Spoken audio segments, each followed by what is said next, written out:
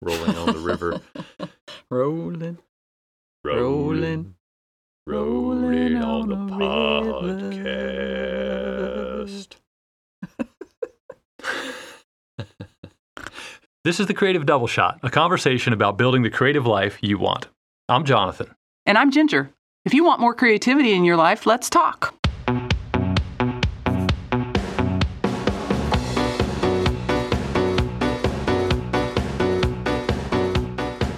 Hello and welcome to another episode of the Creative Double Shot. Welcome. Welcome. Today, we are talking about narratives. And in particular, we're talking about daily narratives. This will be part one of not sure how many parts. 27 part 27 parts. series. We're going to be releasing one every hour for the next 27 hours. No. But yeah, we're talking about narratives. And when we talk about narratives, you know, what are narratives? They're just stories that we tell ourselves about ourselves and the world. You know, I think it's a way to kind of get a handle on the world and control things and have things known to us so that we're not just flying around in the void with all that crazy uncertainty. Narratives can be positive too, and they can undermine us. They can be negative. And so what we're here to talk about, of course, is the negative stuff, because that's how we roll, all about the negativity. But no, the idea that the positive ones we'll probably get into in another episode, because we can have narratives serve us, but in order to do that, especially the ones that undermine us, we need to figure them out, you know, Right. like identify them. And so what are some of the narratives that, like, and when we're talking about everyday narratives, we're talking about the kind of stuff that you kind of say to yourself on a daily basis about yourself. Like, oh, I'm too tired. I have too much to do. I should be doing something more productive. A lot of things that we've kind of hit on in previous episodes. I'm busy. Yeah, I'm busy. Check out our episode on being busy. And I can't remember the episode number. I can't either. We are the tightest podcast in the country right now. I have no idea what's going on. Yeah, I don't know. What are some other ones? We talked about, you know, I'll do that tomorrow. Or like if you're just trying to get started with your creative practice, something every time like you find yourself with time, like, oh, I've got an hour. It's like, yeah, but I'll probably just start it and probably just never finish it, just like all those other things that I've started and not finished, which, anyway. I think a big one for me is the time. That's not enough time Right. to get done what I think I want to get done. Or, oh my gosh, I have 4 hours available That's right. to me. Now I need to do those dishes and waste the Right. first. That's right. It's too scary. So having creativity be scary is a narrative. It's a story, you know. Yeah. Well, I'm glad you brought that up, because we were talking about this, and the underlying current of all these narratives is fear. Again, this is a recurring theme when you examine your creative practice and just creativity in general. And it's like, well, I love this, but why don't I do it? Because Right. this is the most absurd thing in the world. And the reality is that there is, you know, we can outline the fears, right? It's the fear that when I get in there, what I create is going to be crap, or I'm not going to think of anything to create, or, you know, somebody's going to see what I create and think it's crap, that kind of stuff. So there are narratives within narratives. Ooh. But the thinking is here, like these everyday narratives too, even some of the stuff that Ginger talked about in some of the earliest episodes, like, oh, I can't even draw a stick figure, you know, those kinds of narratives. But they do, they come up. And I think the idea behind these everyday narratives is that if you're willing to listen to yourself, right, that you can start to identify what those are. Because you'll find them, you'll be like, oh, we were setting up the studio here, and I said, I'm a goob, because I botched something, and I was like, and then I said, well, there's a narrative. So Yeah, it's fascinating. guess what it is? It's a practice. Oh, yeah, I know. But anyway, the identifying of them, like, it's just like you can't fix a problem if you don't even know that it exists. You can't address it. And so the idea here is that we would encourage you to listen to yourself throughout the course of the day, especially where it pertains to your creative practice, but not only. You know, there are things that we do like for ourselves, like, well, I really want to sit and read this book for 20 minutes, but I shouldn't. I should do something more productive or whatever. And, that's all part of figuring out a way to have something like balance. I hate to use the word balance because things are always fluctuating, but to seek some nourishment for your soul or whatever you want to call it that throughout the course of a day. Because if you keep grinding and grinding and grinding over the course of several days, a week, months, eventually it's kind of deadening if you don't have anything to rejuvenate you creatively or spiritually or that kind of stuff. Agreed. We talked about it being based on fear. And so like what purpose do they serve? And we, in the Inner Critic episode, we talked about how it really taps into sort of this primal survival instinct, like the idea of creating and having your stuff be garbage or someone telling you that they don't like it or whatever it's a threat. Those are threats. And so we create these narratives to help us, like I said in the beginning, kind of understand our world, our personal world, and make it a little safer. And so they're not without their uses, but when it comes to creativity, again, they can undermine it. By starting with these everyday ones, we feel like it's a nice gateway into potentially. Go ahead. Sorry. Learning to recognize. Yeah, and because you'll find as you scratch the surface, that there are other deeper narratives that are in there as well, right? And which we'll talk about those lifelong narratives in the next episode. But just this idea that where do they come from? And one of the things that we kind of arrived at, and this is no way based in science or studies or actually even reading anything. It was just kind of like, it seems like these everyday narratives are based in fear, and the longer narratives might be more based on sort of trauma, which also has a fear component to it, but whether it was like a one-time event that really shaped you, and again, we won't go too deep into it here, or if it was a series of events that shaped you and that now you have this story about yourself. And what we do is we go through life and we don't examine them, and we're just like, well, this is who I am. So I mentioned it when I was talking about my narrative of myself about not meeting deadlines. Right. And then I sat my ass down and met a deadline. I'm like, I guess that narrative's not true. Right. And that was the other thing too. The idea that narratives might be true sometimes. Yes. But they're not true all the time. And I think that's the most important thing, because it's like, sometimes I make mistakes. Sometimes I make bad art. Yeah. And sometimes I am a goob. But it doesn't mean you are that. That's right. All the time. That's right. That was actually a huge foundational part of counseling, helping people change those semantic little things that we get really attached to saying, he always does that to me. Right. Or, I always do that. Being able to catch yourself in that on a daily basis, going, is that true? Is always. That's right. Yeah, absolutely. And, you brought up the semantics, and that's what this series is about. It's examining those things that you tell yourself about yourself. We'll also talk about narratives that other people have about you, and you're allowed to examine those too, it turns out, which is fantastic, right? Again, like these everyday narratives, it's just a nice way to jump in there, and it's your gateway to introspection. It's the gateway meat to introspection. Which is not meat at all. Gateway meat. Is that like pressed meat? Like Spam? Potted meat Canned. product? Canned ham. Welcome to the Meat Podcast. Processed stories about meat. That's right. And the meat's inner critic. Well, and so the first part is identifying these things, right? And then the second part, which you were talking about, questioning them, is that true? And I brought it up last episode, maybe. They're all blurring together. Well, at some point, I brought up Eric Meisel, our favorite guy.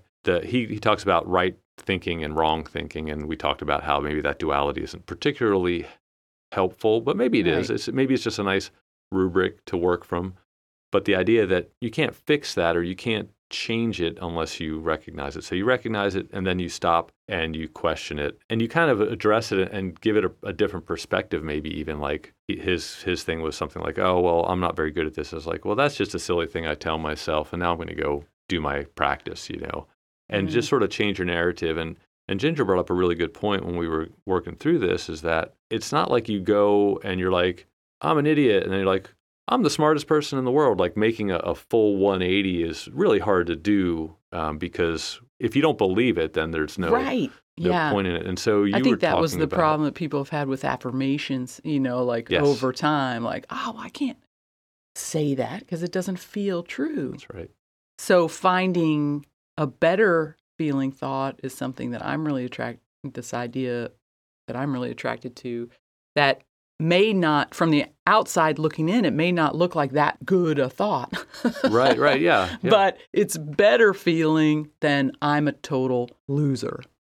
I'm only a partial loser. So I am a total loser some of the time. No, I don't. I mean, I'm not sure what feels better than that, but like instead of, no, I'm awesome always. Well, I think in reaching for the better feeling thought, you can do, like, if I'm a total loser, we'll just roll with that. And you could be like, well, is that true? And are there times where I haven't been a total loser? And it's like, yeah, like I helped my kid with their project, or I had this achievement this one time or several times, like really examining these from that standpoint of like, is it true? I think is such a powerful way to do it.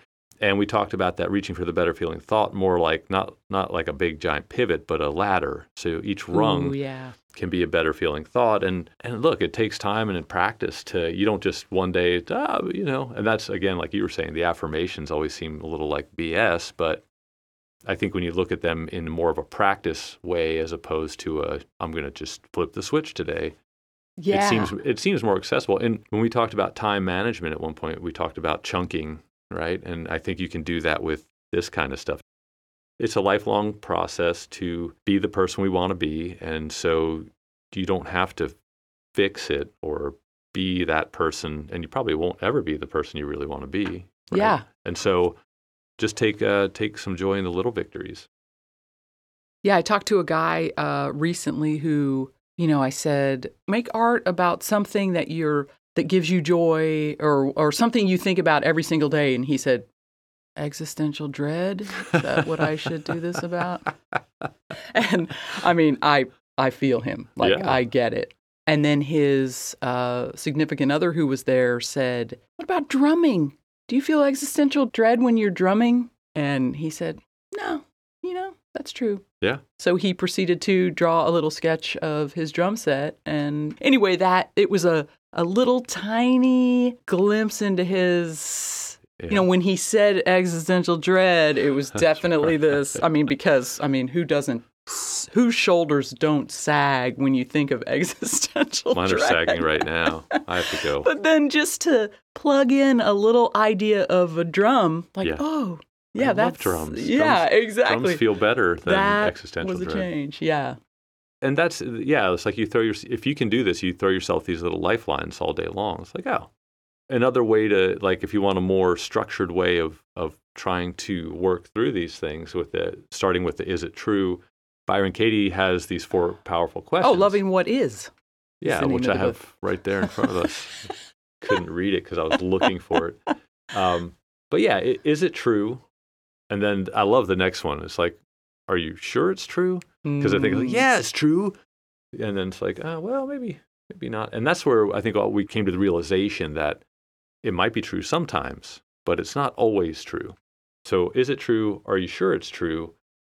And how does it cause you to react when you think that thought, which I think is a really good one too. And it's like, if you don't how does like it feel, in other words, is the question. Yeah. And then the 4th one, which I think is just really, it's like, who would you be without that thought? And that's really kind of some deep work, I think. But with these everyday narratives, maybe it's, again, sort of like a way into like that practice of like, well, because we all carry around some narratives that are negative, that are pretty much woven into our being. Like, it's like, well, and the more you can sort of work through those and release as many of those as possible, probably the more content you'll be. Yeah. Which is something I think is worth going after. So the basic concept is, so we talked about Meisel, we talked about Byron Katie, but basically recognizing it, interrupting the thought, and then examining it and possibly replacing it or changing the course of the Titanic. just incrementally, but basically working toward reshaping that narrative. Because that's the other thing too, right? You can take a narrative and reshape it so you can be like, oh, I'm such a goob, but that was just in this moment and it was a little bit silly and that's not who I am, And so it kind of giving it context for perspective.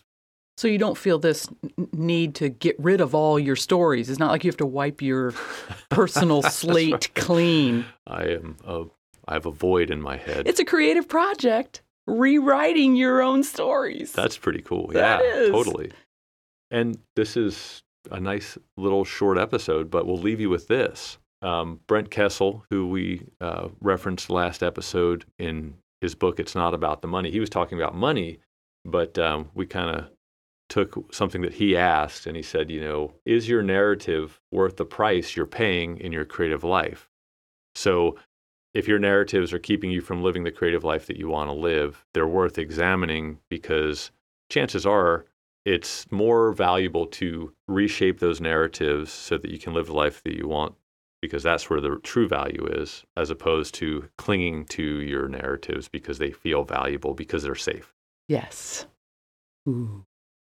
Right. So we've found our creative practices make a huge difference to us. And we've even pointed out to each other. So I think that's another thing I hadn't thought of, but enlisting people in your life that you talk to on a regular basis. And sometimes, this can get sticky because there's defensiveness and stuff like that. Sometimes it happens. But, I think pointing out to each other once in a while, like, is that the story you want to tell? What do we That's my favorite question. Is that the story you want to tell? And the fact is that sometimes you are telling a story that doesn't feel good. And if someone mentions it, if someone mentions it and you recognize, oh, it is a story and I can change it a little bit, it does feel better. That's right. And I think that's great, because a great place to close on, because they are just stories. Narratives are stories. They're not, perception is reality and all that, so you have an opportunity to change stories. You can't change what came before, right? Delving into the past and reliving these narratives over and over again, unless they're in service of something that you're moving forward with, it's really not, I hate to use the word. Oh, productive is how you're going to it's not that emotionally productive. Right. And not, it doesn't serve you. Yeah. Because a lot of times we revisit stuff that is not so good feeling. That's a hell of a sentence. But we go back to those sort of negative places in our past because we wish they had been otherwise. And the reality is, it's like, well, all you have is what's ahead of you. So take this opportunity, look at some of your narratives, and chart a course forward, and leave all that stuff in your wake. Yeah. Thanks for joining us. We'll see you next time on the Creative Double Shot when we look at more longer-term, deeper narratives. Mm-hmm. Not ours, because you don't want any part of that. But I'm going to go deep. But, oh boy, get ready. It's going to be a bloodbath. Anyway, thanks for joining us on the Creative Double Shot, and we'll see you next time. See ya.